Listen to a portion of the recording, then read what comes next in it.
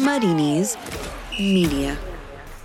This news just in, listeners. The Athletic is extending its £1 a month offer for all new subscribers, meaning you can get unrivaled analysis and in-depth features from the very best football writers around, plus a brand new breaking news service and ad-free versions of all of the Athletic's podcasts for just £1. This deal won't last forever though, so don't miss out. Sign up today at theathletic.com/totally.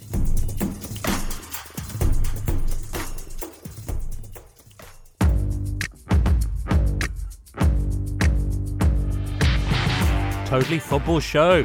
Today, round 4 of the Premier League season. Treats like Ollie against Jose and Pep against Marcelo as Man United take on Spurs and Leeds Man City. There's Carabao Cup news. Chelsea knocked out by Spurs, 45 minutes keeping it tight at the back, then it all went down the pan. Or was that just Eric Dyer? We talk transfers, football solidarity and even do a little flip reversing. It's the Totally Football Show in association with Paddy Power.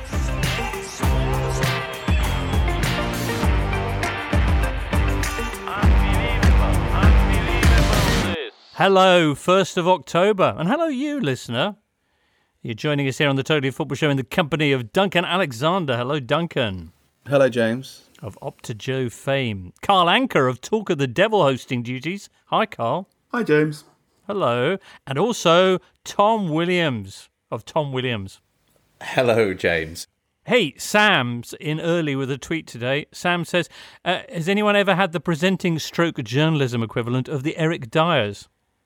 There was one episode of Talk of the Devils quite recently where I had to very quickly ask a question, put my microphone on mute, and then ran off to the toilet before anyone noticed. I think I got away with it. Wow. Tom? Yeah, back in the day, I was doing my first shift at Radio France. Sorry, did you say shift? I did say shift. My first shift at a company called Radio France International in Paris, and had a bit of a runs situation, which was complicated. It's hard to sort of like finesse that. Bananas. It was what it was, shall we say. Right, bananas. I know because I had a professional experience where I had to, and it's bananas. You eat them, just to clarify what you know, how they help. But what, and is that the solution? Apparently. Right, yeah. Wow. Game changer. Yeah, bananas. Avoid olive oil. Don't make that mistake. Anyway, Eric Dyer, just one of the big stories of what's been a busy week on and off the field. Of course, League Cup last 16 matches, 3 of which are still to come this evening. We've got Brentford, Fulham, Villa, Stoke and Liverpool Arsenal awaiting us on this Thursday. But already through to the quarter-finals, Manchester City, Man United, Everton, Newcastle, just they needed penalties against Newport County, as did Spurs against Chelsea. Guys, did you watch any, and what can you tell us about it? Duncan? I watched Spurs-Chelsea, and yeah, it was a classic game of two halves, really. Chelsea looked pretty good first half, and then it's strange with Tottenham now because having seen All or Nothing, you can now envisage Mourinho at half-time sort of saying, you know, the guys show balls, etc., etc. Friendship is important. Friendship is important, you know. And yeah, to be fair to Tottenham, they were better second half. But as described, the Eric Dyer incident, that's now the second domestic cup game in a row he's left the pitch in an unusual fashion. Because obviously the last one was Norwich, and he was climbing up the stands to confront a fan. So, I mean, I think my favourite bit from this week was Mourinho following him in. I mean, I don't know what was... That would put a lot of pressure in an already kind of stressful situation. Having Mourinho banging on the door, going, Eric! And he said, I went in there to put some pressure on him. It's like, has Mourinho never taken a dump before? Well, that would explain a lot if he hadn't. Just saying. Anyway, in other League Cup news, Carl, Man United were better, weren't they? They were. That was relatively pain-free compared to the absolute chaos that was the previous game against Brighton. I said before, League Cup games sort of feel like when you're listening to a team's greatest hits album. So all the recognisable beats are there, but they're devoid of proper context and there's next to no flow between each move. So you're like, okay, all right, they're doing the whole counter-attacking thing. Oops, oh, no, we're doing the bad defending thing. Oh, no, we're doing the whole goalkeeper swearing at your centre-backs constantly thing. Oh, here we go, we're doing the, Juan Mata's lovely thing again. And that was Manchester United. You had the new band member as well in goal. Yes, Dean Henderson, who was very vocal. I'm not sure if you noticed on television, but after Manchester United went 3-0 up, he was screaming at his back line 3-0 minimum. 3-0 minimum. Duncan, you've did a tweet before he returned to Manchester United talking about how he might be an odd stylistic fit regarding short goal kicks. But he's a gobby one. Thank you, Chris Wilder. It's about time there was more gobby people in the back line of Manchester United. Nice. All right, well, we'll talk more about Man United, Pogba's wonderful free kick. Maybe we'll touch on Dominic Calvert-Lewin's hat-trick in the League Cup against West Ham. 4-1 win there for Carlo Ancelotti's side, who've now won all 6 of their opening fixtures. Boom. We'll probably touch on whether there's to be changes from Pogmol to the handball ruling. But also, in the course of the last few days, there's been a lot more transfer activity. Ruben Dias, for example, going for 62 million to Manchester City, who's spending under Pep Guardiola on defenders, is now at 415 million, which is why they're keeping so many clean sheets. He's apparently a gobby fellow himself, so that should work well. I can't imagine that a player will have ever made a more high-pressure debut than Ruben Dias will when he first comes into the City team. It's like, we've just lost 5-2 at home. It was our manager's heaviest ever defeat in terms of goals conceded. It was the first time we'd conceded that number of goals on this pitch. No pressure, but we'd like you to basically fix all of that and also replace our beloved and emblematic former captain, who we basically didn't get round to replacing previously. Good luck with that, Ruben. City facing the might of Leeds, as we'll touch on later on. That Ruben Dias move brings the total spending by England's top-flight clubs since the window opened to over £1 billion.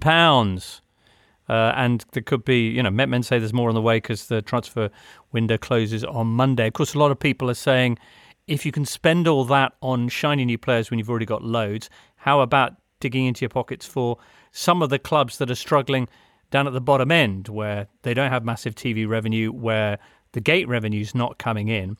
Colin Miller, for example, saying fans of Bury and Macclesfield have been robbed of their clubs, community institutions with over 100 years of history, would have been saved by just 1 week of Gareth Bale's wages. Do you feel that this is kind of a false equivalent, saying, well, you've spent on that, therefore you should help out the other leagues? Do you take the Sean Dyche approach of saying hedge fund managers don't help each other, why should we? What do you think it would be the right thing? What do you think might happen from the Premier League and the teams in need? I'd like to see what the German teams did. So partway through the summer, a number of the German teams, particularly those with Champions League football, basically came to an agreement and said, agreed to give some money. It wasn't a particularly stunning amount of money, but to better ensure the futures of clubs down the league. I completely disagree with what Sean Dyche is saying. Just because hedge fund managers are doing that doesn't mean football clubs shouldn't be doing that. Football clubs are not hedge funds. Football clubs are incredibly important. I think yours is, actually, isn't it, Carl? It feels like it sometimes. Football clubs are supposed to be incredibly important places of community, and if you're only really describing football clubs as a means to generate money, then what's the point of this? There was a point halfway through lockdown, I think around about April time, where I naively thought we might leave all this and decide to build a better, more fairer, more egalitarian society, and then the next month came along and the European Super League's going to happen sometime this decade, isn't it? This is terrible. Capitalism is bad. I think what sticks in the craw particularly is the memory that during the early weeks and months of the pandemic, an awful lot of people were saying, well, football will have to change. Football cannot be the same in terms of the way that it spends money. And then here we are, as this transfer window draws towards a close, and we're seeing the big clubs doing what they always do, a lot of them, which is spending big money on players while other clubs go to the wall. But then you look at like Liverpool, their deals for Thiago and Jota involve really small down payments because they don't have the funds to do it at the moment. I'm not saying, I'm not defending Sean Dyche. I'm sure if Burnley had gone down last season, he would have a very different view on how it worked out. But for me, I think it's more down to the government to do it than football clubs. You talk about Bury and Macclesfield. These are football clubs are community cultural institutions around the country. They should be protected. They're part of the very fabric of our country and life. In the same way that, for example, when certain banks got in trouble, it wasn't the other banks that bailed them out; it was the government. Exactly. Yeah. Premier League would probably point to the fact that their clubs have already lost an estimated 700 million themselves through the repercussions of COVID-19, which is way more than the Football League and below clubs. So, because I just feel as if when you look at the clubs that are going, when you look at these clubs, Macclesfield, Bury, places like Bolton, places like Wigan, these are football clubs in towns, in cities that have been hardest hit by austerity, that have been places that the government has, for the better part of a decade, not given a damn about. When you look at things in football right now, like Marcus Rashford and what he's doing to combat child food poverty, it's no coincidence that Rashford, a child, he grew up under austerity, has now grown up and gone, I need to fix this. So the idea that you can, on one hand, congratulate Marcus Rashford for what he's doing because of the very, very unique political circumstances he grew up in, and then on the other hand, have Sean Dyche going, no, we don't need to look after each other. It's baffling. Like, what's the point of football if you're not looking after each other? I might have misrepresented Sean Dyche's words, but I think he was saying that if you're going to do that in football... It's fine. I think Sean Dyche is a fantastic football manager and probably one of the best managers England national team will never have. I think he should be looking after more people. We all should be, probably. But should football? That's a yes from Carl. Tom, you're saying yes. Duncan, you're saying let the government sort it out because they've got a great track record. But I'm also saying it's very handy for the government to kind of go, oh, look at all the Premier League clubs not helping, and that basically gets them off the hook. Indeed. I have to say, shout out to Man United, who have respected the pain of lower league clubs by doing very little in the transfer market. Note to self, don't mention Gary Neville's tweet to Carl, where he says it's appalling that in this market, which is probably the easiest in Premier League history, to get transfers done, that United haven't done more yet, ! They must get Ollie, a centre-back, a left-back and a forward pre-deadline, ! The others are managing to get things over the line. Why not United? ! Carl's eyebrows are doing a little dance now. You know what I'm going to ask you. Don't say it, Carl. Instead, have this question from Roger Harris, who says, why in the world would United buy Dembele? Yeah, well, you just think in what universe is the answer to the many problems with Man United's squad buying an injury-prone winger who has missed something like 80 matches through injury over the last 3 years? It ties in with the pursuit of Sancho. You can understand the appeal of signing a player like Sancho, but when you look at United's squad, that's not an area of the pitch where they're particularly deficient, and it does just sort of tie in with this feeling that Ed Woodward and the decision makers at United do just allow themselves to be distracted by shiny things during transfer windows rather than actually drawing up a list of things that they need and going out and getting them. I mean, Ousmane Dembele is a wonderful player, but he's completely lost his way since he went to Barcelona. He's not been spared by injuries at all. I guess he gives you a bit of backup, but he's probably not going to be an automatic starter. So why bother, basically? Well, we'll see. That deal, anything but confirmed, but it's out there. So, with that floating around and many other stories too, let's get on to the weekend's games next. You're listening to the Totally Football Show, sponsored by Paddy Power and part of the Athletic Podcast Network.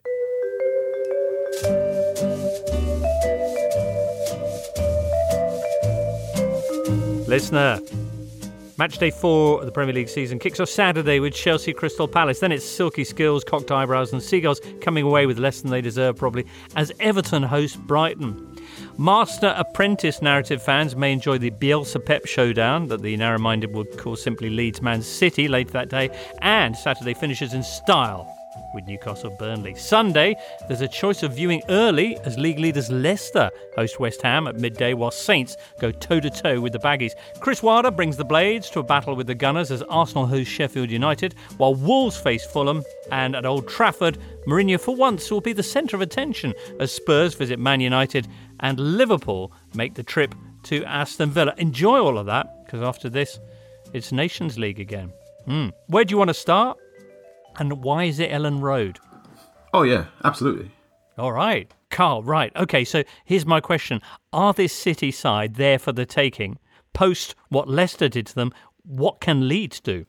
Oh, yeah. Manchester City absolutely there for the taking. There's a lot of conversation around how much money Pep Guardiola spent at centre-backs. But what the particularly interesting thing is, basically, his defensive midfielder is Rodri, who is not the most mobile player. Rodri's very much like Pep Guardiola in the Barcelona teams, in that he has really good football intelligence, he can make a tackle, but he's not the quickest. So you have to make sure the area in which he has to patrol is quite confined.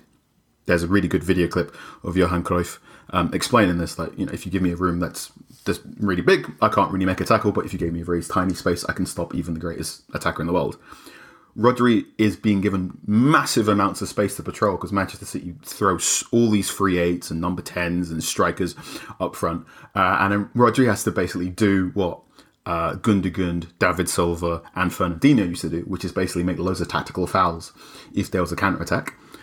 And because Rodri can't do that, it then falls onto the back four, which is normally a back two, because the fullbacks from Manchester City are so high up the pitch that then it becomes a job as one of Laporte or one of whoever to make the tactical foul. Laporte is really good at this. Ake's going to have to learn it. Otamendi is no longer there because that's how good he was at that job. John Stones is John Stones, unfortunately. So yeah, that's how you beat Man City. You suck them in, and then you got to play it over the top, try and get round Rodri very, very quickly, and then it's basically a case of one-on-one. It's very doable for Leeds, especially when you consider how much Bielsa spends time studying videotapes and doing stuff. I'm in no doubt in my mind he has told Bamford the exact correct angle to run at Rodri. I'm imagining Bamford's going to run at Rodri's left shoulder 4 or 5 times in the first 20 minutes just to see what happens. It's a big game for Rodri because let's just hope he approves of Leeds' tactics after the game, because he didn't enjoy Leicester's approach. So as long as Leeds play quite a free-flowing game, I don't think he minds if he wins or loses. But on the flip side, Guardiola's unbeaten against Bielsa in their few meetings. But Leeds and Leicester, there is a bit of a parallel in the sense that they are basically scoring with almost everything they touch this season. Leicester have got the best conversion rate this season in the Premier League. Leeds are second on 25%, which was very much not the case in the Championship last season, where they, had thousands of chances but would often miss them. So maybe that will continue, but I could see it's going to come to an end at some point, and this might be the game when it happens. It feels like a free hit for Leeds as well, in that they're going into it off the back of 2 wins. They had those 2 very knockabout games against Liverpool and Fulham, and then a very different kind of game against Sheffield United. Okay, not the most impressive attacking force in the division, but a Yorkshire derby and a tight game. Then they got a winner in at the end. So there's very little for Leeds to lose here, and we know how much City can be unsettled by teams you get at them. And I think the one thing that you always hope as an opposition team playing against Pep Guardiola's City is that if you get chances, you take them. And you look at Patrick Bamford and the form that he's in, 3 goals in 3 games. I'm sure that if a chance does fall to him, you'd back him to take it on current form. So, having established that the way for Leeds to approach this is to run a lot at Rodri's left shoulder, what should City do to break down Leeds? Play a striker would help. Currently looks as if Raheem Sterling will probably move in the false 9, which I can understand it vaguely if I break my brain to try and understand Guardiola a bit more, but you can just play with a bit more convention. Manchester City play really well when they have someone in a nominal number 9 role. But if Gabriel Jesus and Sergio Aguero are both out injured, his options are limited, no? You could go with a 17-year-old... Liam Delap, yeah? Yeah. Well, go on, coach. Coach the 17-year-old. All right. Well, Raheem Sterling as a false 9 has worked in the past. I think the belief will be he will persist with Raheem Sterling as the false 9. I would recommend he plays with a more orthodox number 9, if only just to create more of a fixed point for Leeds' centre-backs to be occupied with while Raheem Sterling runs in behind. Nice. Bielsa is winless in his 3 previous meetings with Guardiola.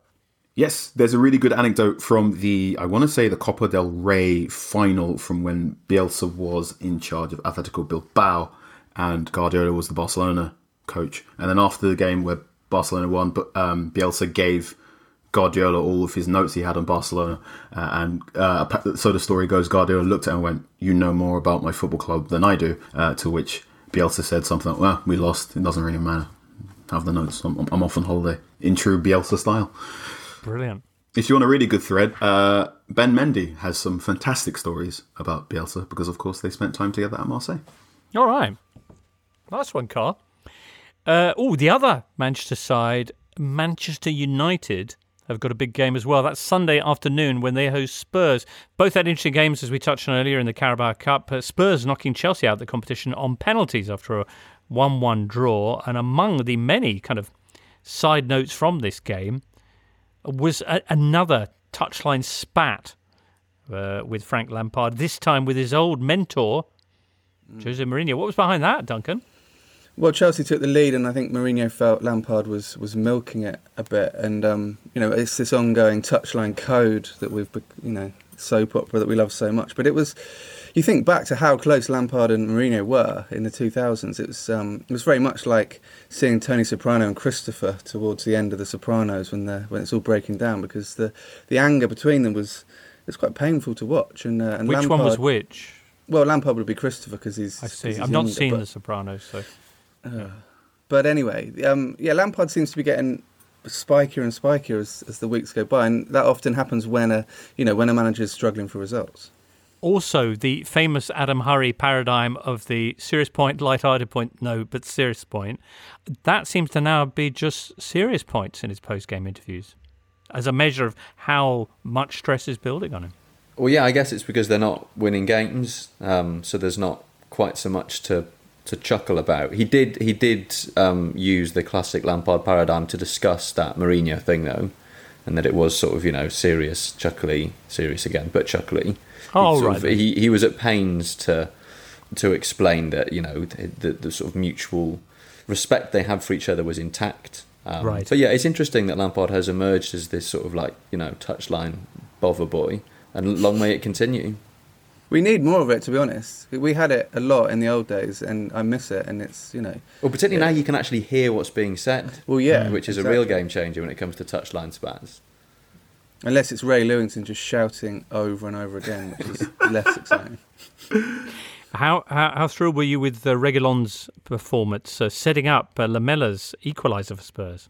Yeah, it was. I really enjoyed watching him. What was a performance of contrasts in the build-up to Timo Werner's opener for Chelsea. Reguilon committed himself to a sliding block with such force that he almost slid clean off the pitch, which was quite entertaining. But stuck at it, and you saw an awful lot of him. We know he's a very dynamic, very forward-thinking left back. He ends up supplying the assist for Eric Lamella's equaliser, and I think it was an enlightening example of what he's going to bring to Tottenham. And you imagine when they've got everyone fit, if he's able to combine with Son on that side, Son darting in off the touchline and leaving the space for Reguilon to burst into. I mean, it's got everything that you'd want in a left-sided partnership on paper. Sounds good. Man United, Carl, which we touched on a little bit earlier, saying that they look much better this time against Brighton. One of the goals, a delightful free kick by Paul Pogba, who you'd like it to have a little bit shorter, according to a lovely piece I read of yours this week, where you kind of pointed out that when Man United bought it, I'll let you explain. So it's season 5 of Unlocking Pogba at Manchester United, and I know you haven't seen The Sopranos. So I would say I'm hoping it's going to be more like Game of Thrones and not quite like, have you seen Mad Men? Yeah, of course. Good season 5. Paul Pogba, I wish he was a bit shorter because his physical attributes run counter to his preferences and style of play. Throughout his time under Mourinho, he was very much put on defensive duties on set pieces where he's shown no aptitude or enthusiasm for defending corners or free kicks, which I always found quite interesting. In the League Cup, he had one header that he probably should have put on target, but he missed quite badly. So yeah, he's 6'2", he's quite strong. He has this fantastic stride where he can gallop 30 yards in 3 or 4 bounds, and you're like, oh, that's a fantastic young man. He should do everything in a midfield. Where in actuality, he's probably plays a lot closer to someone who's 5'9" and should be a number 10.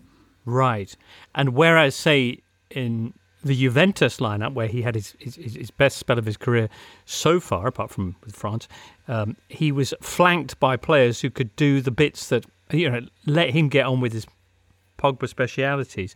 And you make the comparison, indeed, with James Rodriguez arriving at Everton, the fact that they've provided a couple of players to ensure that Rodriguez is free to get on with doing other things. So essentially, Man United brought Pogba to replicate the entire Juventus midfield on his own.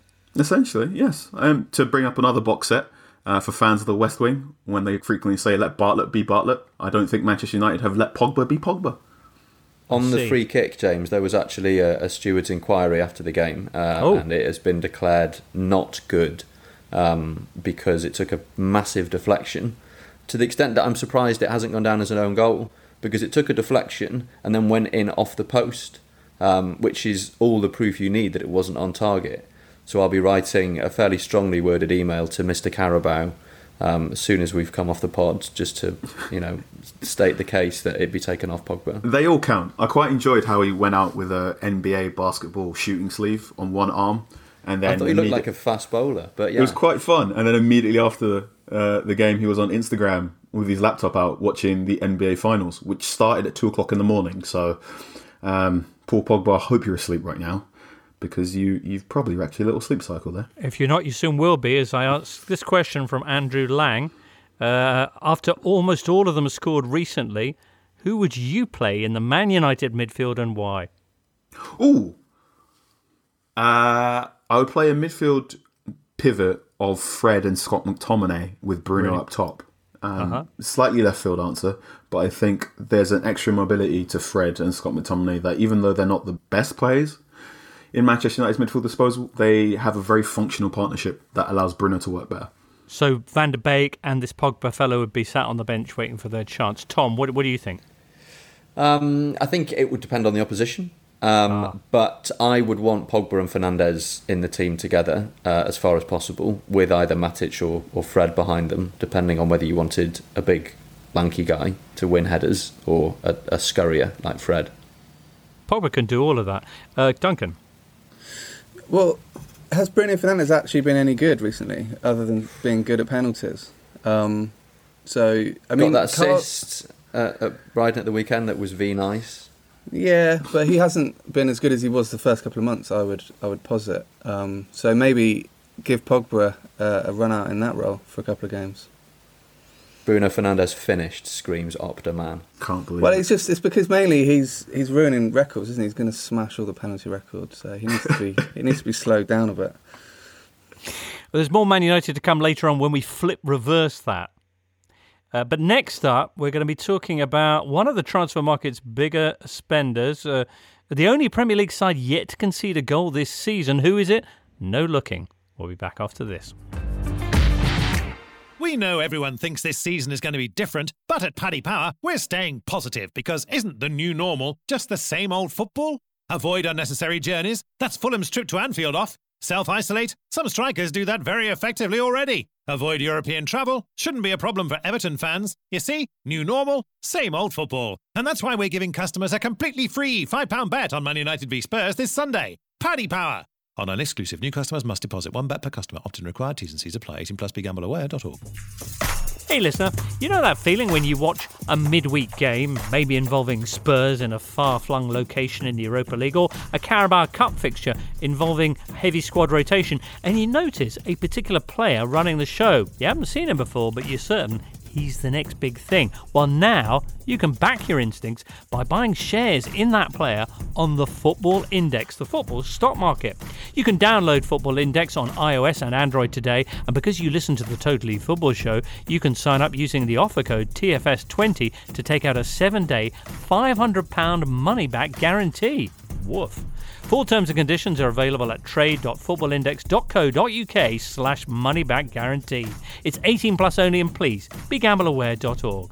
Become a football stock market trader today with Football Index.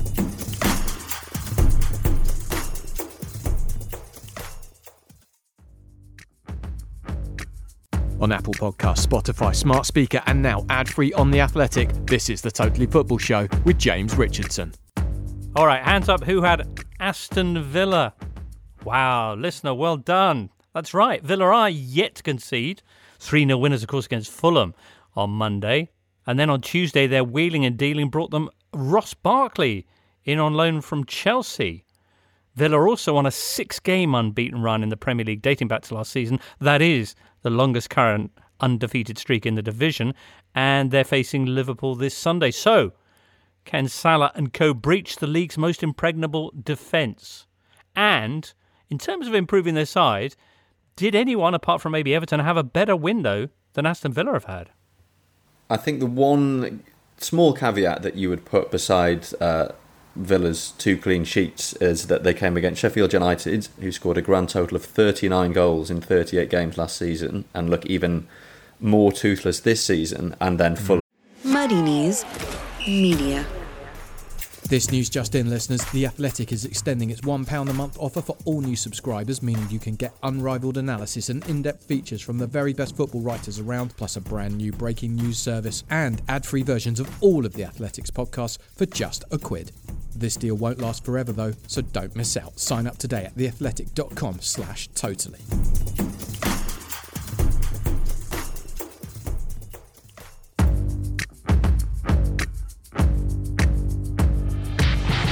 Totally Football Show. Today, round 4 of the Premier League season. Treats like Ollie against Jose and Pep against Marcelo as Man United take on Spurs and Leeds Man City. There's Carabao Cup news. Chelsea knocked out by Spurs, 45 minutes keeping it tight at the back, then it all went down the pan. Or was that just Eric Dyer? We talk transfers, football solidarity, and even do a little flip reversing. It's the Totally Football Show in association with Paddy Power.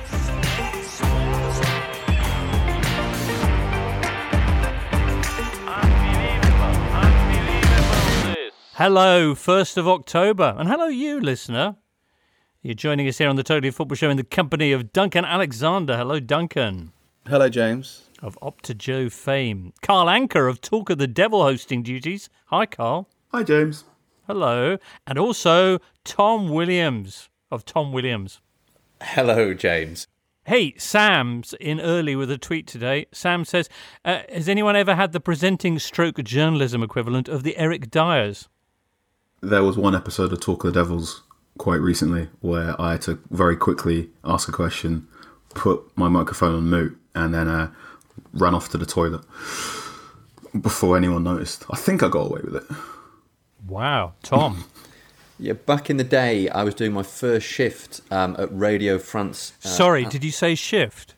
I did say shift. My first shift at a company called Radio France International in Paris, and had a bit of a runs situation, which was complicated. It's hard to sort of like finesse that. Bananas. It was what it was, shall we say. Right, bananas. I know because I had a professional experience where I had to, and it's bananas. You eat them, just to clarify what you know, how they help. But what? And is that the solution? Apparently. Right, yeah. Wow. Game changer. Yeah, bananas. Avoid olive oil. Don't make that mistake.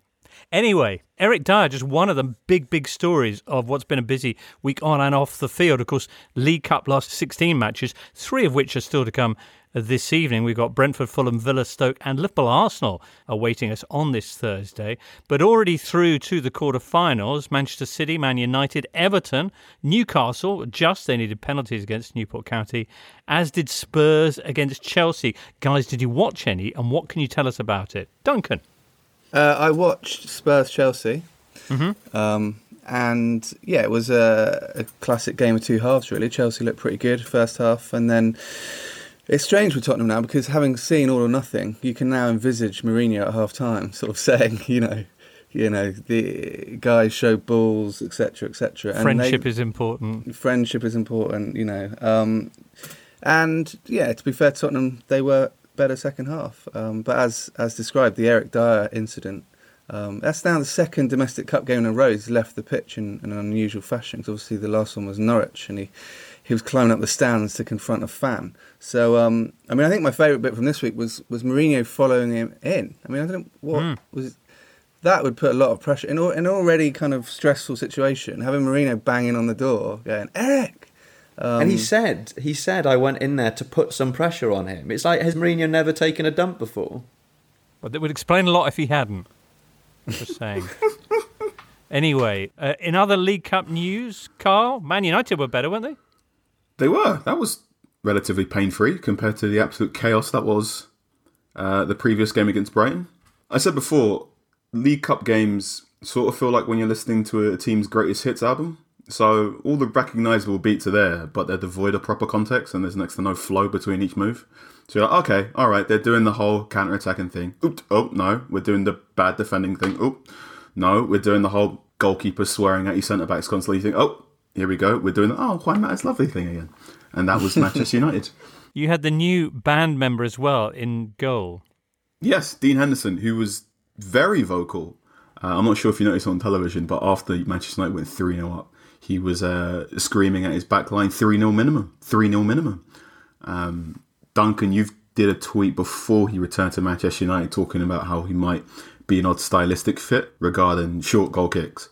But he's a gobby one. Thank you, Chris Wilder. It's about time there was more gobby people in the backline of Manchester United. Nice. All right, well, we'll talk more about Man United, Pogba's wonderful free kick. Maybe we'll touch on Dominic Calvert-Lewin's hat-trick in the League Cup against West Ham. 4-1 win there for Carlo Ancelotti's side, who've now won all 6 of their opening fixtures. Boom. We'll probably touch on whether there's to be changes from Pogmol to the handball ruling. But also, in the course of the last few days, there's been a lot more transfer activity. Ruben Dias, for example, going for 62 million to Manchester City, who's spending under Pep Guardiola on defenders, is now at 415 million, which is why they're keeping so many clean sheets.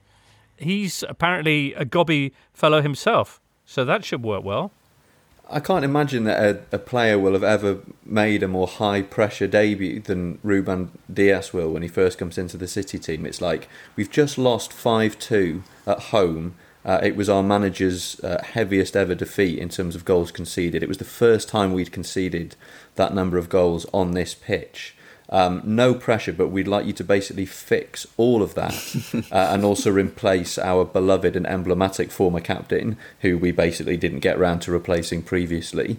Good luck with that, Ruben. City facing the might of Leeds, as we'll touch on later on. That Ruben Dias move brings the total spending by England's top-flight clubs since the window opened to over £1 billion.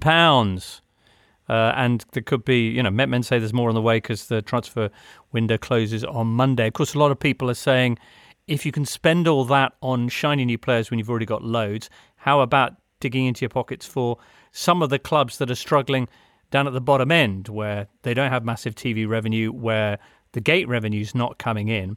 Colin Miller, for example, saying fans of Bury and Macclesfield have been robbed of their clubs, community institutions with over 100 years of history, would have been saved by just 1 week of Gareth Bale's wages. Do you feel that this is kind of a false equivalent, saying, well, you've spent on that, therefore you should help out the other leagues?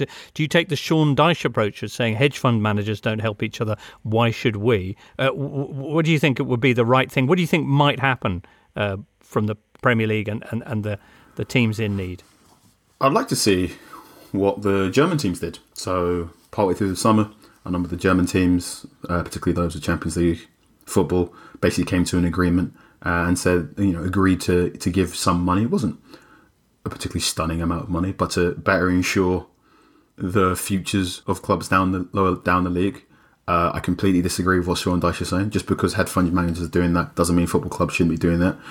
Football clubs are not hedge funds. Football clubs are incredibly important. I think yours is, actually, isn't it, Carl?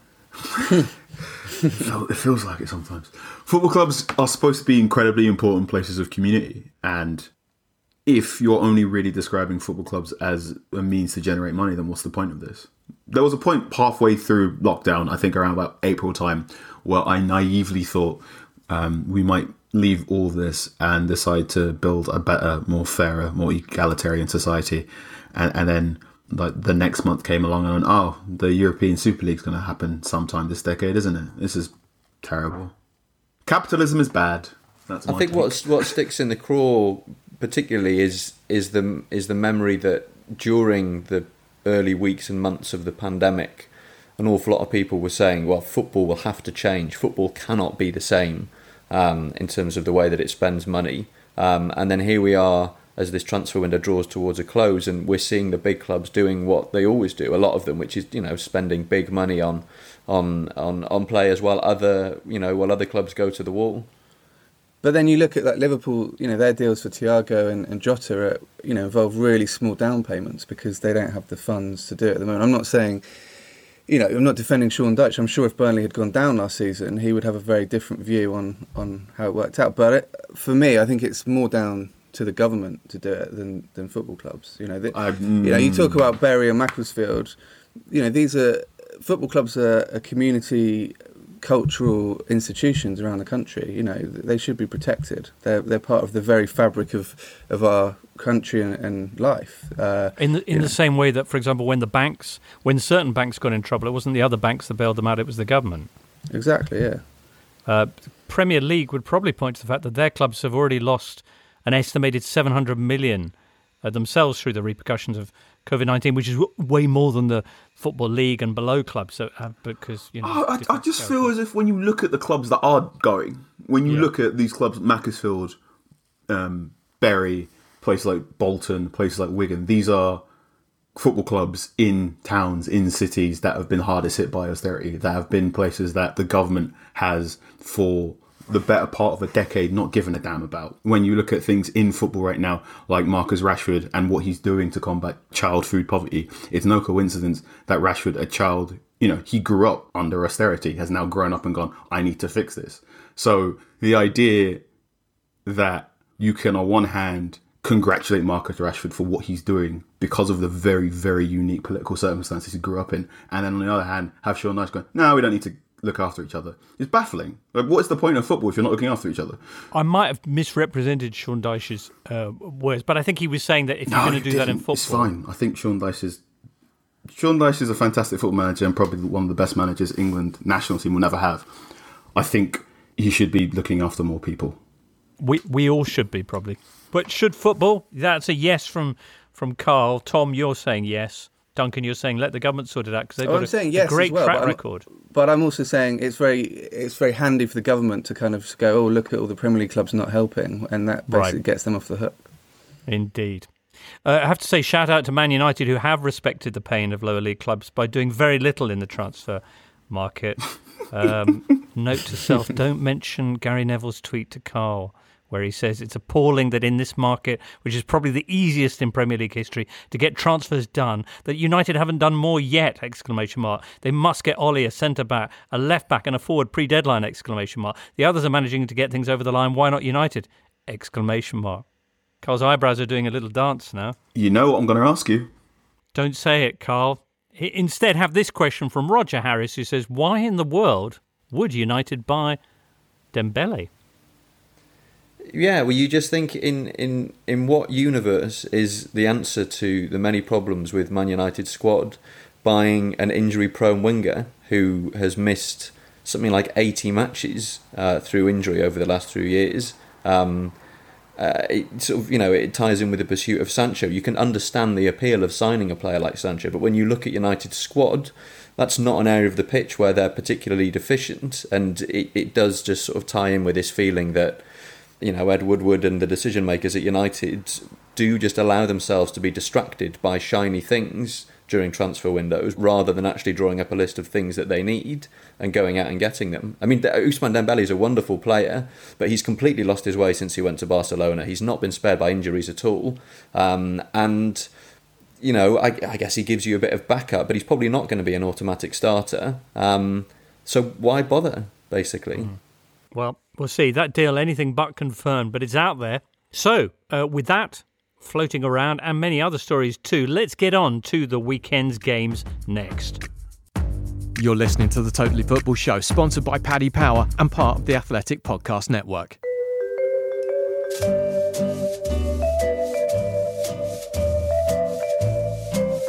Listener, match day 4 of the Premier League season kicks off Saturday with Chelsea Crystal Palace. Then it's Silky Skills, Cocked Eyebrows and Seagulls coming away with less than they deserve probably as Everton host Brighton. Master Apprentice narrative fans may enjoy the Bielsa-Pep showdown that the narrow-minded would call simply Leeds Man City later that day. And Saturday finishes in style with Newcastle Burnley. Sunday, there's a choice of viewing early as league leaders Leicester host West Ham at midday, while Saints go toe-to-toe with the Baggies. Chris Wilder brings the Blades to a battle with the Gunners as Arsenal host Sheffield United, while Wolves face Fulham. And at Old Trafford, Mourinho for once will be the centre of attention as Spurs visit Man United and Liverpool make the trip to Aston Villa. Enjoy all of that, because after this, it's Nations League again. Where do you want to start? And why is it Ellen Road? Oh, yeah, absolutely. All right. Carl, right. Okay, so here's my question. Are this City side there for the taking? Post what Leicester did to them, what can Leeds do? Oh, yeah. Manchester City are absolutely there for the taking. There's a lot of conversation around how much money Pep Guardiola spent at centre-backs, but what the particularly interesting thing is, basically, his defensive midfielder is Rodri, who is not the most mobile player. Rodri's very much like Pep Guardiola in the Barcelona teams, in that he has really good football intelligence, he can make a tackle, but he's not the quickest. So you have to make sure the area in which he has to patrol is quite confined.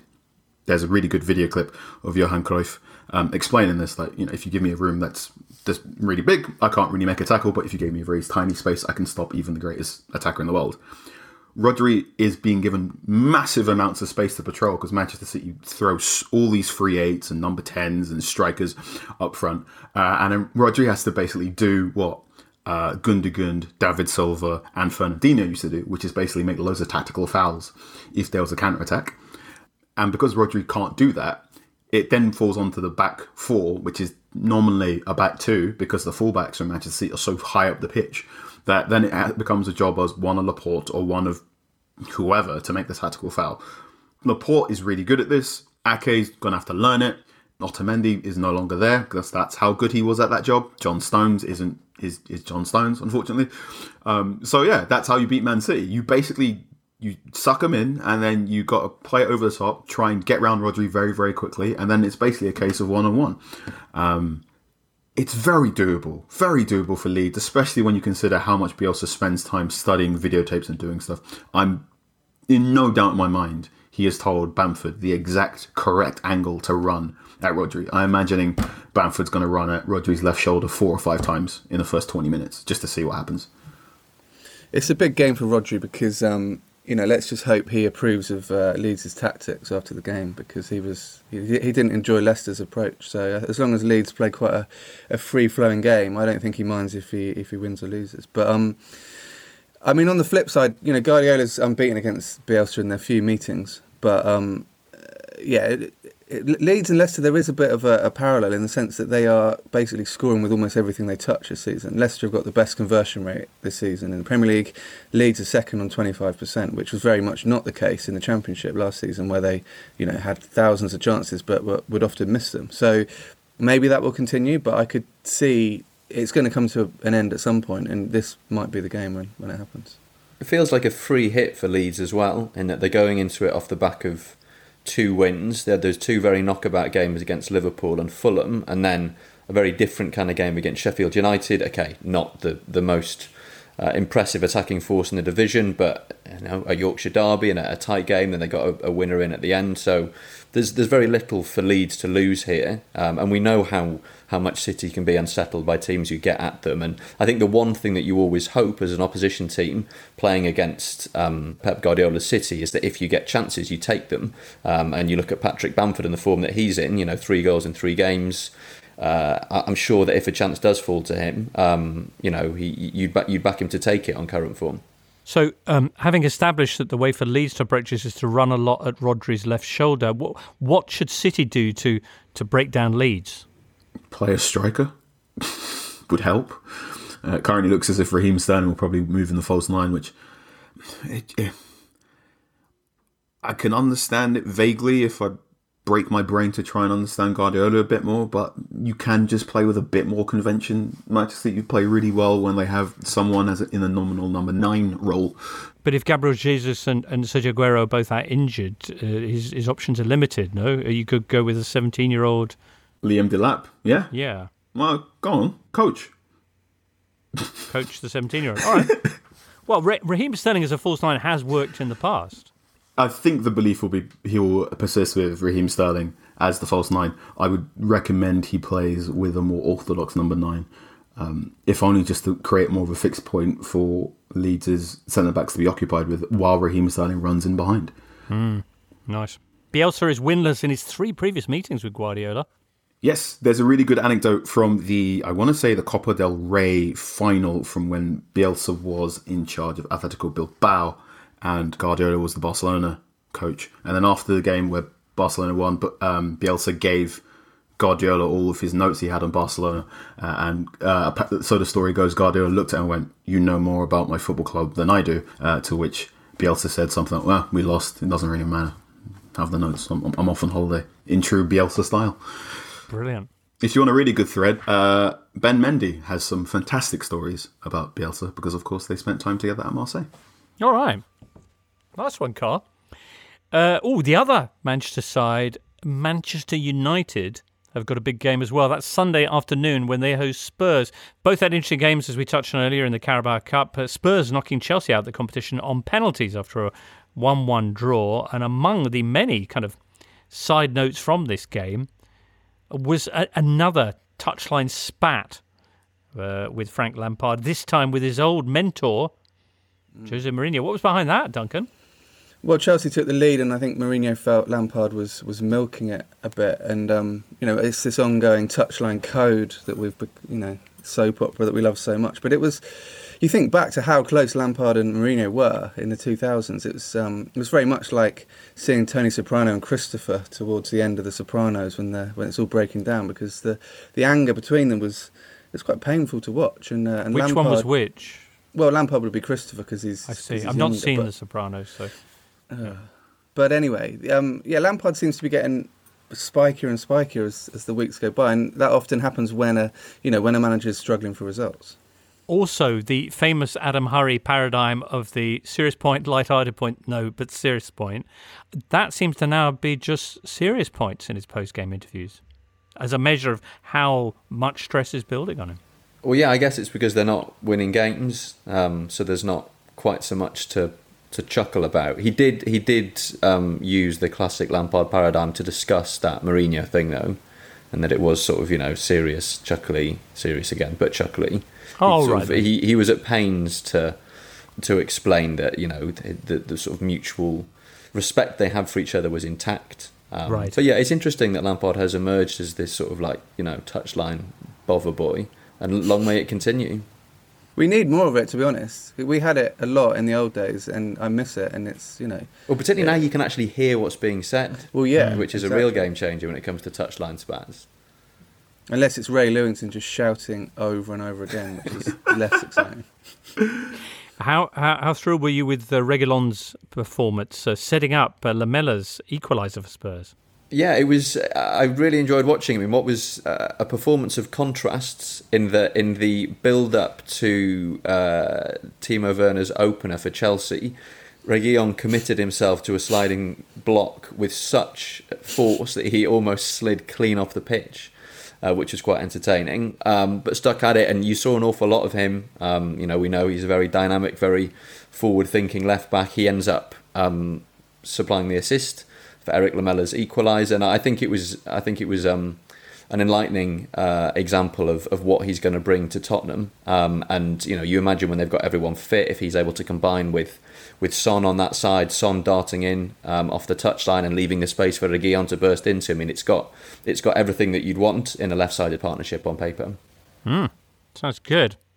Man United, Carl, which we touched on a little bit earlier, saying that they look much better this time against Brighton. One of the goals, a delightful free kick by Paul Pogba, who you'd like it to have a little bit shorter, according to a lovely piece I read of yours this week, where you kind of pointed out that when Man United bought it, I'll let you explain. So it's season 5 of Unlocking Pogba at Manchester United, and I know you haven't seen The Sopranos. So I would say I'm hoping it's going to be more like Game of Thrones and not quite like, have you seen Mad Men? Yeah, of course. Good season 5. Paul Pogba, I wish he was a bit shorter because his physical attributes run counter to his preferences and style of play. Throughout his time under Mourinho, he was very much put on defensive duties on set pieces where he's shown no aptitude or enthusiasm for defending corners or free kicks, which I always found quite interesting. In the League Cup, he had one header that he probably should have put on target, but he missed quite badly. So yeah, he's 6'2", he's quite strong. He has this fantastic stride where he can gallop 30 yards in 3 or 4 bounds, and you're like, oh, that's a fantastic young man. He should do everything in a midfield. Where in actuality, he's probably plays a lot closer to someone who's 5'9" and should be a number 10. Right. And whereas, say, in the Juventus lineup, where he had his best spell of his career so far, apart from with France, he was flanked by players who could do the bits that, let him get on with his Pogba specialities. And you make the comparison indeed with James Rodriguez arriving at Everton, the fact that they've provided a couple of players to ensure that Rodriguez is free to get on with doing other things. So essentially, Man United brought Pogba to replicate the entire Juventus midfield on his own. Essentially, yes. To bring up another box set for fans of the West Wing, when they frequently say let Bartlett be Bartlett, I don't think Manchester United have let Pogba be Pogba. On the free kick, James, there was actually a steward's inquiry after the game, and it has been declared not good because it took a massive deflection, to the extent that I'm surprised it hasn't gone down as an own goal, because it took a deflection and then went in off the post, which is all the proof you need that it wasn't on target. So I'll be writing a fairly strongly worded email to Mr. Carabao as soon as we've come off the pod, just to, state the case that it be taken off Pogba. They all count. I quite enjoyed how he went out with a NBA basketball shooting sleeve on one arm, and then I thought he looked like a fast bowler, but yeah, it was quite fun. And then immediately after the game, he was on Instagram with his laptop out watching the NBA Finals, which started at 2:00 in the morning. So, poor Pogba, I hope you're asleep right now, because you've probably wrecked your little sleep cycle there. If you're not, you soon will be, as I ask this question from Andrew Lang. After almost all of them scored recently, who would you play in the Man United midfield and why? Ooh. I would play a midfield pivot of Fred and Scott McTominay with Bruno up top. Slightly left field answer, but I think there's an extra mobility to Fred and Scott McTominay that, even though they're not the best players in Manchester United's midfield disposal, they have a very functional partnership that allows Bruno to work better. So Van der Beek and this Pogba fellow would be sat on the bench waiting for their chance. Tom, what do you think? I think it would depend on the opposition. But I would want Pogba and Fernandes in the team together as far as possible, with either Matic or Fred behind them, depending on whether you wanted a big, lanky guy to win headers or a scurrier like Fred. Pogba can do all of that. Duncan? Well, has Bruno Fernandes actually been any good recently, other than being good at penalties? Got that assist at Brighton at the weekend that was nice. Yeah, but he hasn't been as good as he was the first couple of months, I would posit. So maybe give Pogba a run out in that role for a couple of games. Bruno Fernandes finished, screams Opta man. Can't believe it. It's because mainly he's ruining records, isn't he? He's going to smash all the penalty records, so he needs to be slowed down a bit. Well, there's more Man United to come later on when we reverse that. But next up, we're going to be talking about one of the transfer market's bigger spenders, the only Premier League side yet to concede a goal this season. Who is it? No looking. We'll be back after this. We know everyone thinks this season is going to be different, but at Paddy Power, we're staying positive, because isn't the new normal just the same old football?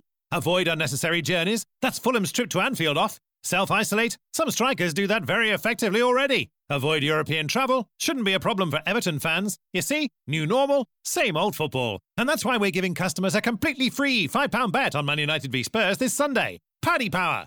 On an exclusive, new customers must deposit one bet per customer. Opt-in required. T's and C's apply. 18 plus. BeGambleAware.org. Hey listener, you know that feeling when you watch a midweek game, maybe involving Spurs in a far-flung location in the Europa League, or a Carabao Cup fixture involving heavy squad rotation, and you notice a particular player running the show. You haven't seen him before, but you're certain he's the next big thing. Well, now you can back your instincts by buying shares in that player on the Football Index, the football stock market. You can download Football Index on iOS and Android today, and because you listen to the Totally Football Show, you can sign up using the offer code TFS20 to take out a 7-day £500 money-back guarantee. Woof.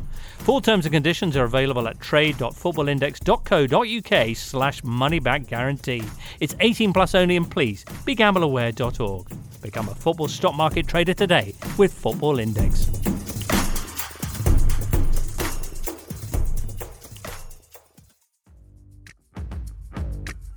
On Apple Podcasts, Spotify, Smart Speaker, and now ad-free on The Athletic, this is the Totally Football Show with James Richardson. All right, hands up who had Aston Villa. Wow, listener, well done. That's right, Villa are yet to concede. 3-0 winners, of course, against Fulham on Monday. And then on Tuesday, their wheeling and dealing brought them Ross Barkley in on loan from Chelsea. Villa are also on a 6-game unbeaten run in the Premier League dating back to last season. That is the longest current undefeated streak in the division. And they're facing Liverpool this Sunday. So, can Salah and co breach the league's most impregnable defence? And, in terms of improving their side, did anyone, apart from maybe Everton, have a better window than Aston Villa have had? I think the one small caveat that you would put beside Villa's 2 clean sheets is that they came against Sheffield United, who scored a grand total of 39 goals in 38 games last season, and look even more toothless this season, and then Fulham, who are every bit as good as they are. But yeah, on the transfer front, Villa have been really impressive. I mean, they have largely kept the team that escaped relegation last season intact, and then they've signed very judiciously. I mean, Emiliano Martinez, we were all very impressed by him when he started playing for Arsenal end of last season. Ollie Watkins, they've got someone who should score the goals that the sort of rotating cast of strikers who Villa tried last season didn't manage to score. Ross Barkley's a really interesting signing. I mean, it gives them the potential to put a really creative midfield out on the pitch. You think him and John McGinn with Jack Grealish ahead of him. So yeah, fair play to Villa. And in terms of like ranking the transfer windows, they've spent a decent amount of money. But you can see the sense in all the signings that they've made. Let's do an Andrew Lang and ask, how would you line up their midfield against Liverpool? Would you have John McGinn with his sexy roulettes and Ross Barkley and Grealish all together? Or would that be madness? No, I think that's a bit too ambitious. I think Is it? When you're playing a team like Liverpool, it's very important you look after the ball. And Ross Barkley has many, many virtues, but he is a gentleman who does generate a lot of turnovers. A question from the back. Which are, and I don't mean this in a disrespectful fashion, which are Ross Barkley's virtues? Vertical progression. He is very good at ball carrying. He wants to get the ball from... when he dribbles, he tends to dribble in straight lines. So he's very much, I'm going to get past you and blow back strength and whatnot. He's also not afraid to have a go and shoot the ball, which can be annoying sometimes. But when you're at a lower team, that has virtue because you just generate a lot more shots and a lot more chances. He is a very good Aston Villa player to the point that when I saw that deal, I went, that makes a lot of sense. More sense than when they signed Danny Drinkwater this time last year. Yeah. Sometimes Aston Villa do things that are very clarifying. I really like Ross Barkley and hope that this move works out for him. But he does have this maddening and unparalleled ability to very slightly overhit or underhit almost every pass he plays in attacking situations. And it's curious that a player who's played as much football as he has still has that quite fundamental technical shortcoming. But yeah, obviously the Chelsea move didn't work out for him. You hope that he gets regular football at Villa, and if he does and he can put some performances together, maybe he'll be... I mean, it wasn't that long ago that we were talking about him having made a definitive breakthrough with England. He looked like he was in the process of nailing down a position in that team. Obviously, that's no longer the case, but at the very least, he'll get regular football under his belt this season, which should do him good. I mean, he's also in that stage where he's still seen as a young player, but he's 27 in December. So this is kind of time for him to shine, really. If this move doesn't work out, you wonder how it will work out. But just going back to Tom's point on Martinez, signing goalkeepers changes clubs, and I said at the time, I think that's going to be the signing of the season because he's really good. He's already saved a penalty. I think he's going to be the difference in Villa struggling again and finishing comfortably in mid-table. Brilliant. Meanwhile, Liverpool also off to a perfect start. 3 wins out of 3 after Monday's definitely not sloppy win over Arsenal. I was slightly mystified that no one came to Roy Keane's defence, because we'd all seen what Trent Alexander-Arnold did, and it was sloppy, wasn't it? Or am I not understanding it? I think they're both right. So Roy Keane's point was Liverpool played sloppy but won the game. Right. Klopp took umbrage at the use of the word sloppy and then went on a very, very good and detailed explanation as to why Liverpool play with an innate sense of chaos and risk. Because when you are a team that dominant, when you're a team with so many means to attack, the sensible thing to do for any team that plays against Liverpool was to basically, just curl up into a ball and hope they don't get beaten up too much. So Liverpool have to play with a sense of either fake sloppiness or real sloppiness in order to tease an opponent onto them. Right. And I think the way Klopp explained that was really fun. Was Bellerin's throw-ins, were they fake sloppy or real sloppy?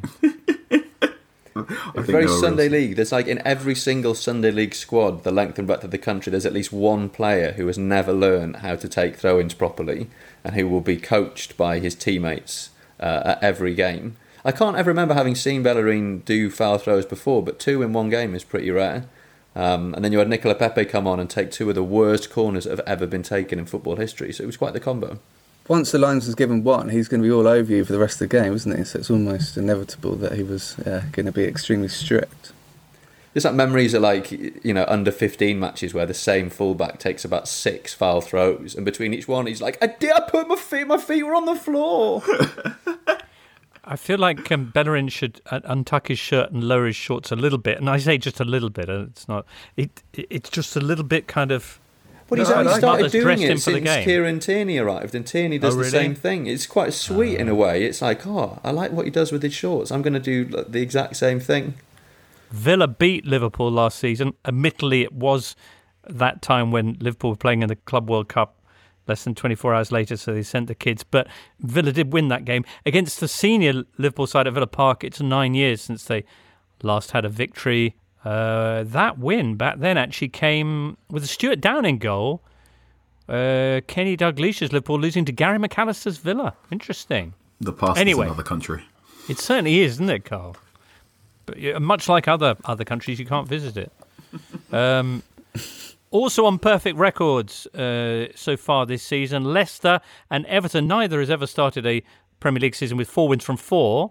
Leicester have never done it in any division in their history, but they'll be facing West Ham, while Everton host Brighton.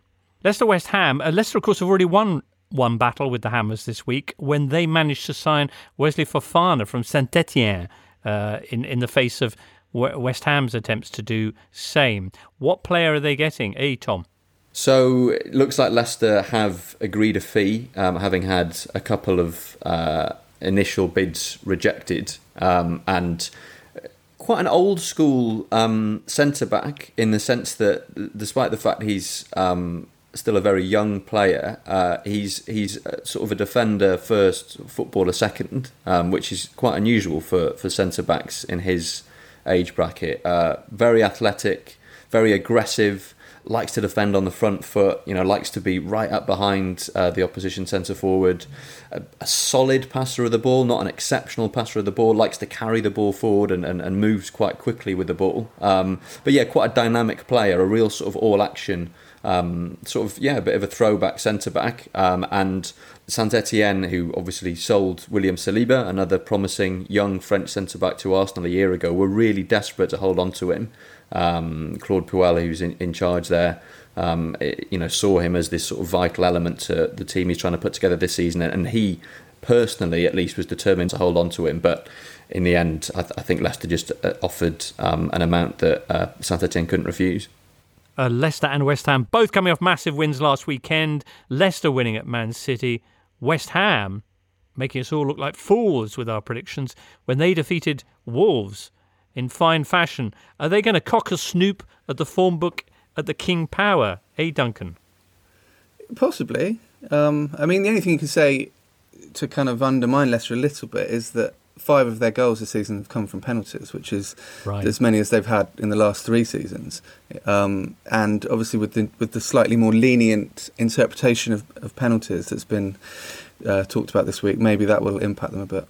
Well, yeah, because Pogmol, or at least it's been it's been leaked out that Pogmol have been asked by the Premier League's clubs to, as we mentioned, I think on Monday, to kind of apply the more liberal interpretation possible in the new coding. So we should be seeing, do you think, less penalties for handball? Is that right? Theoretically. Yeah. Okay, we'll see this weekend. The Premier League is going to petition IFAB, apparently, which seems like a classic example of English exceptionalism. Well, having very belatedly adopted an interpretation of the handball rule that all the other major leagues were already working by. We've already decided after 3 games of the season that no, it won't do for us.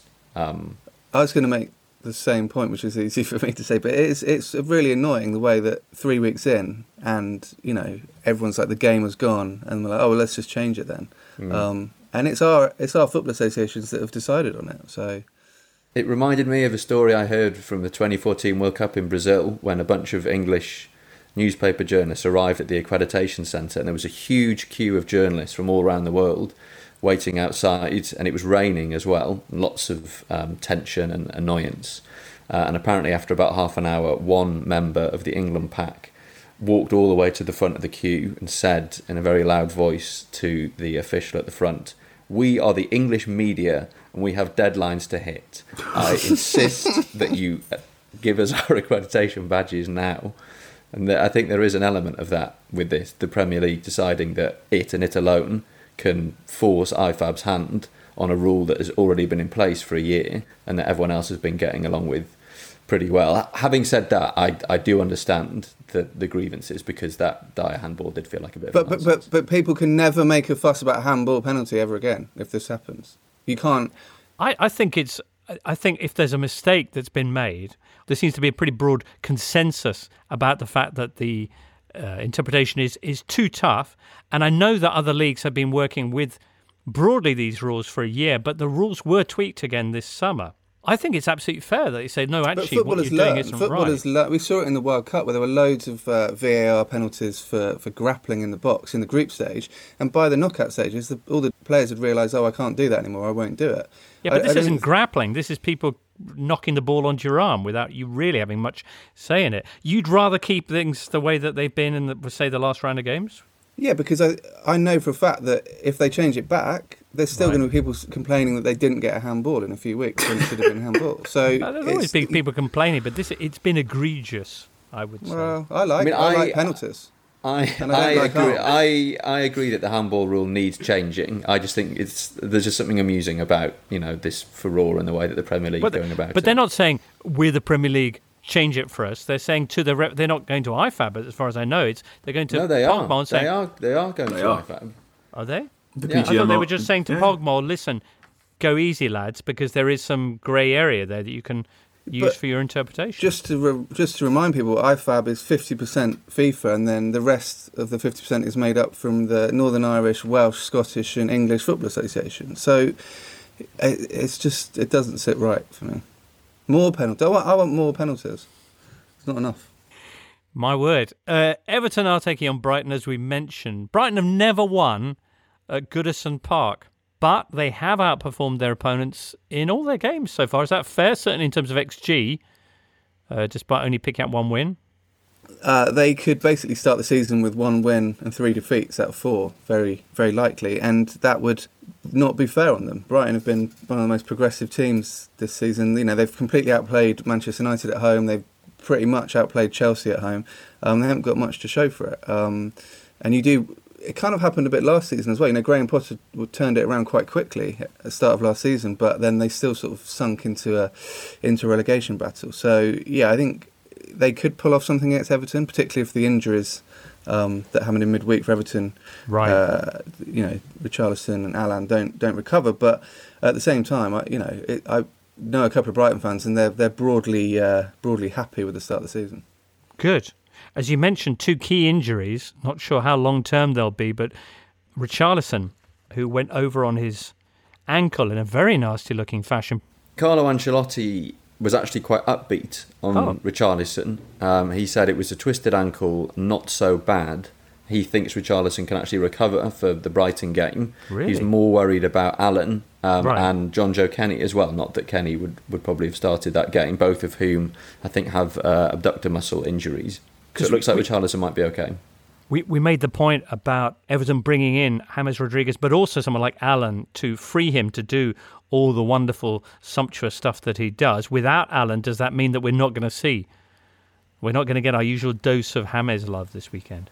What has occurred to me regarding James Rodriguez is that when Everton signed him, I thought, what an exciting signing, but he is an exceptionally slow footballer, and consequently, this doesn't feel like an ideal fit. But then you realise watching him that there is nothing faster than a perfect first touch.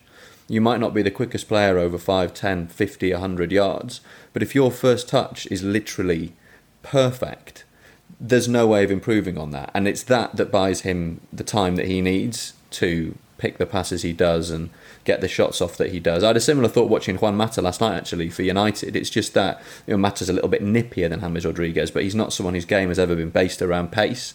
Yeah, I mean, if Alan is missing, I think that may affect James' ability to get on the ball a little bit. But from what I've seen from him so far, he's adapted so quickly. You always worry a little bit when a player comes in from overseas and starts in this really impressive fashion, whether at some point there'll be an inevitable sort of sloping off. But yeah, so far, super exciting and really encouraging.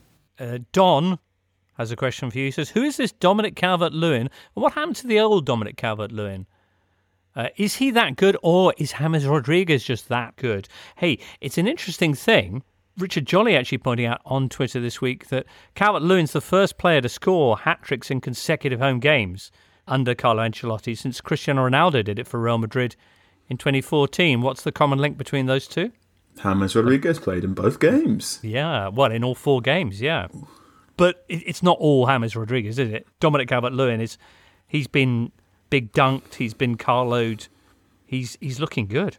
He truly has. Sasha was on this podcast a couple of weeks ago talking about how Carlo was turning Calvert-Lewin into Pipo Inzaghi. And if you look at his hat-trick in the Carabao Cup, he is now just taking 2 or 3 touches. I think his first goal... Oh, his first one was magnificent. Superb. He was celebrating before the ball went in, and that's when you know a striker is truly confident, where they seem to just unlock another level of skill because they know exactly where and how to put the ball where they need to put it. It reminds me of the first season or two when Harry Kane first, improved massively, and everyone was like, hang on, is Harry Kane... when they had the whole 1 season wonder, is it? And then it was the 2 season wonder, and then it feels like Calvert-Lewin's on the same kind of trajectory, really. Really? Which is massive. I think the only thing missing with Calvert-Lewin has been goals. Every time I've watched him, particularly in the flesh, he impresses you because he's such a complete player. Tall, quick, strong, he's technically good. He works really hard. I remember seeing him a game at the Etihad right at the start of City's first title-winning season under Guardiola. Everton drew 1-1. Calvert-Lewin was absolutely brilliant. I mean, he looked unplayable. He didn't score. He made the goal that Everton scored. I think it was Rooney. But you thought he looks to have everything that you want in a centre forward, except for goals. It's no. I mean, obviously he's not scored at this rate before, so it's striking, but it doesn't completely surprise me. Maybe he'll get a hat-trick of hat-tricks this weekend against Brighton. We shall see. Up next, we'll talk about the other games that are happening this weekend. There's some big ones. Hello and welcome to the latest podcast from The Athletic, The Next Big Thing. There's nothing better than, I don't think as a fan, to seeing a lad coming on for his debut, and I love the way they can't even fill the shirt properly. It's an absolutely stunning goal! This season, we'll be drawing on the knowledge of our incredible football writers to give you the ultimate briefing on the stars of tomorrow. People always question, what is the plan for these young players?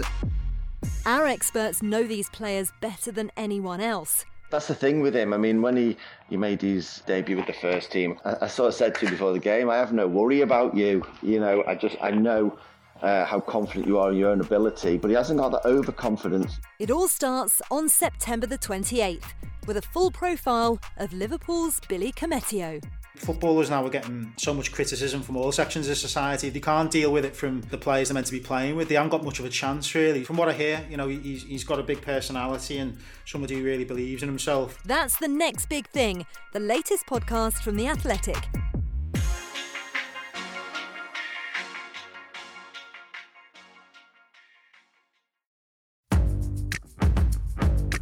You're listening to The Totally Football Show, sponsored by Paddy Power. Listener, it's been a busy pod so far. Here's the games we haven't talked about yet. Arsenal, Sheffield United, Wolves, Fulham, Saints, West Brom, Newcastle, Burnley and Chelsea Palace. Which would you like us to talk about next? Saints, West Brom. Interesting. All right, well, this is coming up at 12 o'clock on Sunday. Last time West Brom visited St Mary's back in 2017, the game was decided by the goal of the season. Boufal breaks. He could win us the game. Does brilliantly. Goes past three players. Still going, Boufal. Looks for help. Boufal shot! Oh, my word! Yeah, Sofiane Boufal going coast to coast. More than his brilliance, though, I think the key moment there is the two West Brom players crashing into each other and tumbling, earning this goal a place in the pantheon of goals that make the opposition look really stupid. What other goals would you have in there, Tom Williams?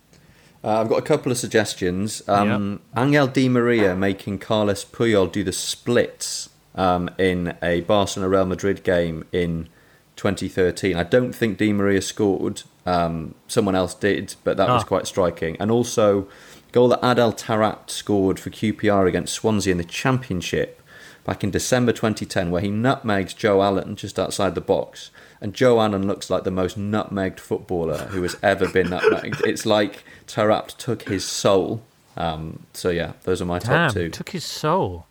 Did you know that nutmeg's actually a potentially lethal substance? Yes. Is it? There you go. It explains a lot. lot. I was not aware of this. Do you know why we call it a nutmeg in England? Well, the opinion is divided, but go ahead, Carl. I was led to believe it was particularly expensive spice back in the day, so therefore nutmeg traders would very often lace nutmeg with dodgy supplies. So very much nutmeg traders being the original herb dealer. So it's all about swindling, which I think is quite interesting. Right. They stepped on the product, Carl. Yeah. In the colloquial argot. But let's have more of your, defenders looking stupid. Kaka in the 2007 Champions League semi-final, first leg against Manchester United, where he makes Patrice Evra and Gabriel Heinze just collide, is fantastic. Of course you want to mention Messi and Boateng.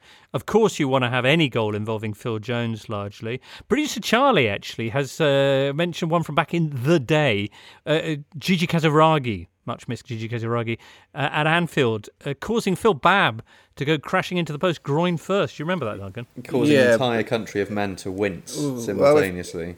If Brighton thought they had trouble with the woodwork last weekend, they ain't seen nothing, because that was much more painful. There was also I can't remember the defender's name, but Gareth Bale made a Rayo Vallecano defender cry early on in his time at Real Madrid. I thought you were going to mention Maicon, but yeah. Yeah, he basically destroyed this defender for pace. It's on YouTube, and the defender gets substituted immediately and is then covered up by his teammates on the bench because he's crying his eyes out. Really? That reminds me of the story of the Rome derby, in which Francesco Totti so tormented Lazio that Alessandro Nesta refused to come out for the second half. Wow. Yeah. Anyway, so Southampton, West Brom. Hey, Boufal is still at the club, but is yet to make a matchday squad this season. Carl? Boufal has been dining off that goal for a long time. The most notable contribution he had last season was, I think he got a goal in the FA Cup, and then also he was injured for about 3 weeks because he stubbed his toe on a coffee table. He's not that good for what Southampton need. Sorry.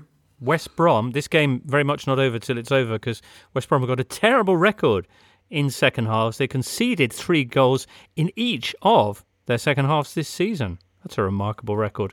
Something for Slaven Bilic to ponder on. Now, elsewhere this weekend, Chelsea are taking on Crystal Palace. This is the game that kicks off the weekend. Yes, Timo Werner has opened his account for the Blues. That happened midweek in the League Cup. But in other respects, it's been a bad week for Lampard and co. That draw against West Brom, followed by elimination from the Carabao Cup at the hands of Spurs. It's the 1905 Classico, this game. Both clubs formed in that auspicious year. It's also the Chelsea third kit Classico. Yeah. Although, having said that, having seen it for the first time on TV, the pink bits are much pinker than they looked when they announced the kit on Twitter. So it looks less like a Palace kit. It still looks not good. Yeah, looks pretty bad. Well, look forward to watching that game and reporting on it in Monday's edition, as we will Newcastle-Burnley. Oh, today, October the 1st, is many things, listener. I think it's the anniversary of Arsene Wenger's first day in charge of Arsenal, but it's also the 12-year anniversary of this. Hey, I wanted to have a 24-hour meeting with the entire staff. You could have done that Sunday. You only had 6 weeks. No, you could have done Sunday. No, I didn't want to do it. I had some other things to do. No, you're not. What, you, my personal secretary? That's right, listener. Joe Kinnear's deeply NSFW press conference on his first day as Newcastle manager, when he made Simon Bird famous. We've had Simon Bird on this show. He's a lovely chap. He's one of the nicest blokes going, Simon Bird, as well, which just makes that story all the more incongruous. Right. If you want more of that kind of hardcore action, make your way to The Athletic's brand new podcast, Beyond the Headline. It's a 3-part special on the Mike Ashley era at Newcastle, and of course it features that. Was that day the beginning of the end for the proper football manager? Because, on the rise out in Spain, Pep Guardiola at the start of his managerial career, and the whole vibe to the Kinnear rant is, and he says at one point, you ain't got the balls to be a manager, to these journalists, and it was, I don't know, it felt like that was the last real hurrah of the old school pin up a journalist and or player against the dressing room wall. Burnley at Newcastle, they haven't won there in over 44 years, and they haven't picked up a point so far this season. Key game that for two teams struggling. Arsenal will be facing Sheffield United Sunday at 2:00. Hey, Sheffield United also very much in the struggling category. They've lost 3 out of 3, haven't scored a goal yet. They did take 4 points off Arsenal last season, but this campaign feels a little bit different for Chris Wilder's team. Yeah, Tom mentioned earlier they only scored 39 goals in 38 games last season, and if you do as well as they did doing that, it's probably not sustainable. Burnley kind of have made it a semi-sustainable outlook, but yeah, I tipped Sheffield United to struggle for this season, and so far they're living up to that. Shout out to listeners who complained that there wasn't enough talk about Leeds Sheffield United in Monday's show. Hopefully the Blades give us plenty to talk about for our next edition, but right now we'll touch on briefly Wolves against Fulham, who are similarly struggling a little bit with this new campaign, beaten 3-0 on Monday by Aston Villa. And I don't know if you spotted this, but Tony Khan, Fulham's vice-chairman, apologising through social media for their performance and his own ability to sign any centre-backs. He says, I apologise to supporters for our performance today. We've looked to add centre-backs since Wembley. I'm sorry we haven't got to. 2 got COVID, and then we lost the 3 we thought was close. We had an issue with another 4th centre-back. I promised players in and better efforts from the squad. This is, it's not a morale boost for the likes of Dory, Riemann and It's going to be the first time that a manager ever pins up something that his own chairman has said on the dressing room wall, just in case Fulham's defenders need any more motivating. Broadly speaking, there seems to be a little bit of a sense that everyone's given up on Fulham already. Is that right?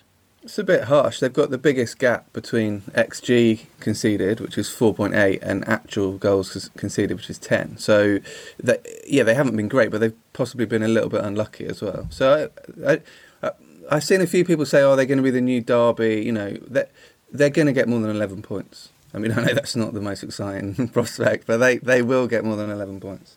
Not only are they underperforming in their XG for goals conceded, but they're also just bad. Like, the underlying numbers are still bad.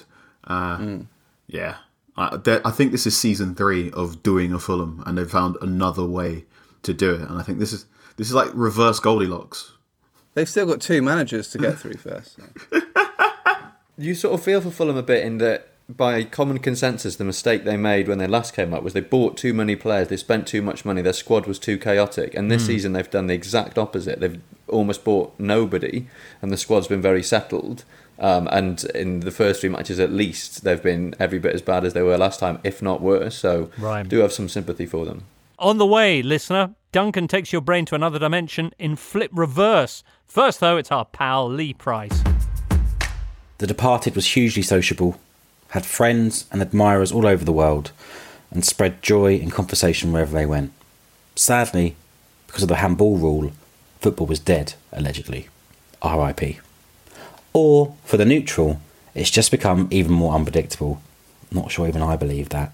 But we can at least anticipate another madcap Premier League weekend, including the clash between a manager who sits on a bucket versus another manager who probably do have a bucket for his leaky defence. Man City remain odds-on to beat Leeds, but is also, quite rightly, odds-on that both teams score. Marcelo Bielsa's team are 6-1 to spring a shock. They're everybody's second team, according to pundits who can't engage with actual football fans, and have impressed so far this season, so that could be interesting. Going from the sublime to the ridiculous, Jose Mourinho's latest return to Old Trafford comes with a sense of foreboding around both clubs. It's not quite winner takes all, but it does have an air of loser starts their crisis first. I don't know if anyone's mentioned it, but this will be Spurs' 400th game in the month, and that probably explains why they're outsiders here at 29-10. United are 20-23 to win it, with the draw 13-5. And finally, the champions go to Villa Park this weekend, as the division's form team take on Liverpool. Villa are 12-5 to extend their incredible unbeaten run by either winning or drawing this. Liverpool are 3-10 to get the win, because they usually do. TTFN. Thank you, Lee. You can find out these odds and more at paddypower.com or the Paddy Power app. Prices are accurate at the time of recording. It's over 18s only. Terms and conditions apply. And when the fun stops, stop.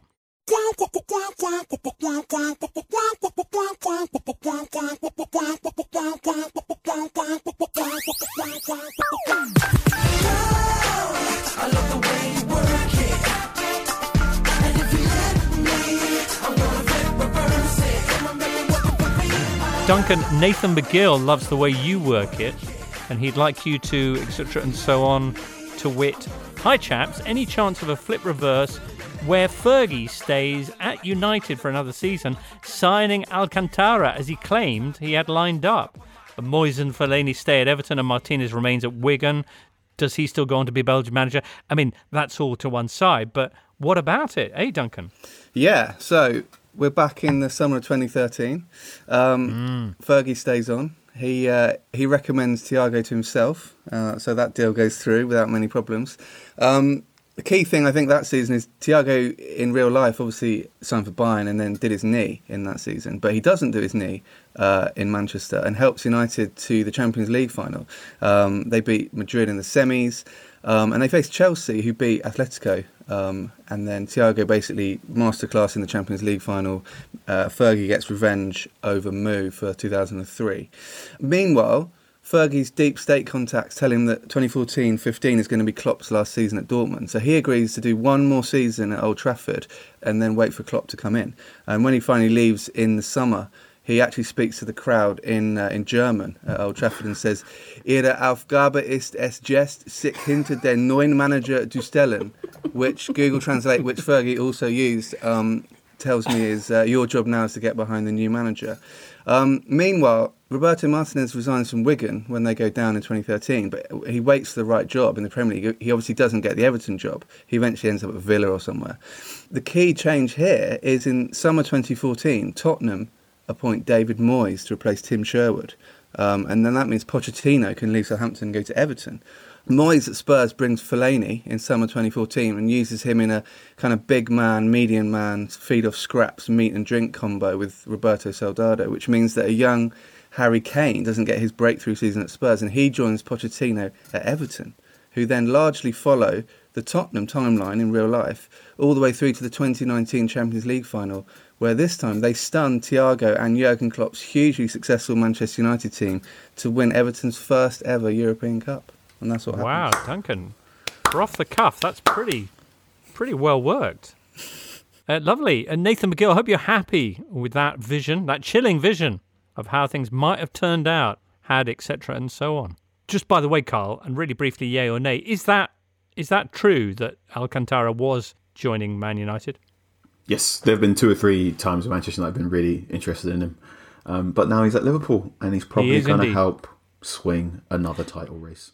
But won't be featuring this weekend because he's tested positive, unfortunately, for COVID. All right. Talking of Europe, Bayern Munich beat Dortmund, as is their wont, in the German Super Cup on Wednesday, 3-2, that one. Bouncing back from their shock defeat. Well, in fact, both of them, of course, defeated in surprising terms at the weekend. As you'll know, if you were listening to Tuesday's European Totally Football Show Roundup. Wednesday night, a couple of key games in Serie A. Atalanta, who are very much back. You'll recall that at the weekend they got a 4-2 win away at Torino. This time they went to top four rivals Lazio and beat them 4-1. Have some of that, Simone Inzaghi. Bad midweek for managers named Inzaghi because Simone's big brother Pippo, with his Benevento side, got beaten 5-2 by Inter, who have now scored 9 goals in the first 2 matches of their campaign. Might want to watch out for them in the Champions League draw, which may already have happened by the time you hear this, listener, because it's Thursday evening. Tweets. We mentioned earlier on the approach to alter a little bit or bring a bit of nuance to handball decisions. Harold Bjornsson says a simple solution for the handball problem, just award a corner for handball, unless it's blatantly deliberate like Suarez against Ghana, because the current punishment doesn't fit the crime. Is that the key? Rather than this kind of massive blow for something that might have been quite arbitrary, a touch of an arm on a ball, maybe it should be a little bit more, the punishment should be itself a bit more nuanced. What about the return of the indirect free kick inside the box? Right, well, that Port Boy wants a direct free kick with the ball placed anywhere in the D at the top of the box. But is that the future then? Make handball a non-penalty decision? I think you dramatically misinterpret why we give penalties away. To my mind, a penalty is because goal scoring is meant to be so hard, right? So a penalty is a goal scoring opportunity distilled. It's, if you want to be Duncan, you call it 0.7 XG. It is the idea of, right, you can't score a goal, you've wasted 20 minutes trying to score a goal, here you go, you're 12 yards out, one shot, go. It's not because you should have got a goal, it's because you've tried so hard to try and get a goal, they're going to make it a little bit easier for you.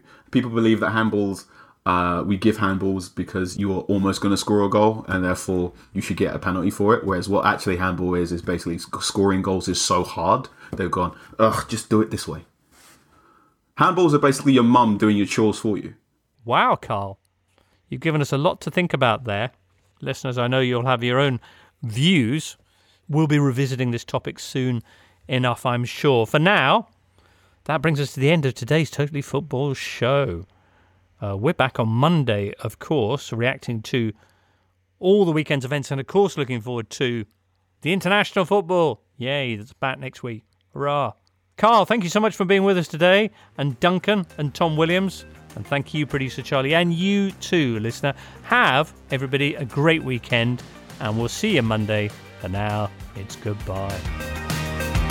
You've been listening to The Totally Football Show, part of the Athletic Podcast Network. Keep up to date with everything Totally at thetotallyfootballshow.com and follow us at The Totally Show on Twitter and Insta. Check out all of the Athletics football podcasts on Apple, Spotify and all the usual places, or listen ad-free on the Athletic app. The Totally Football Show is a Muddy Knees Media production and sponsored by Paddy Power. Muddy Knees Media.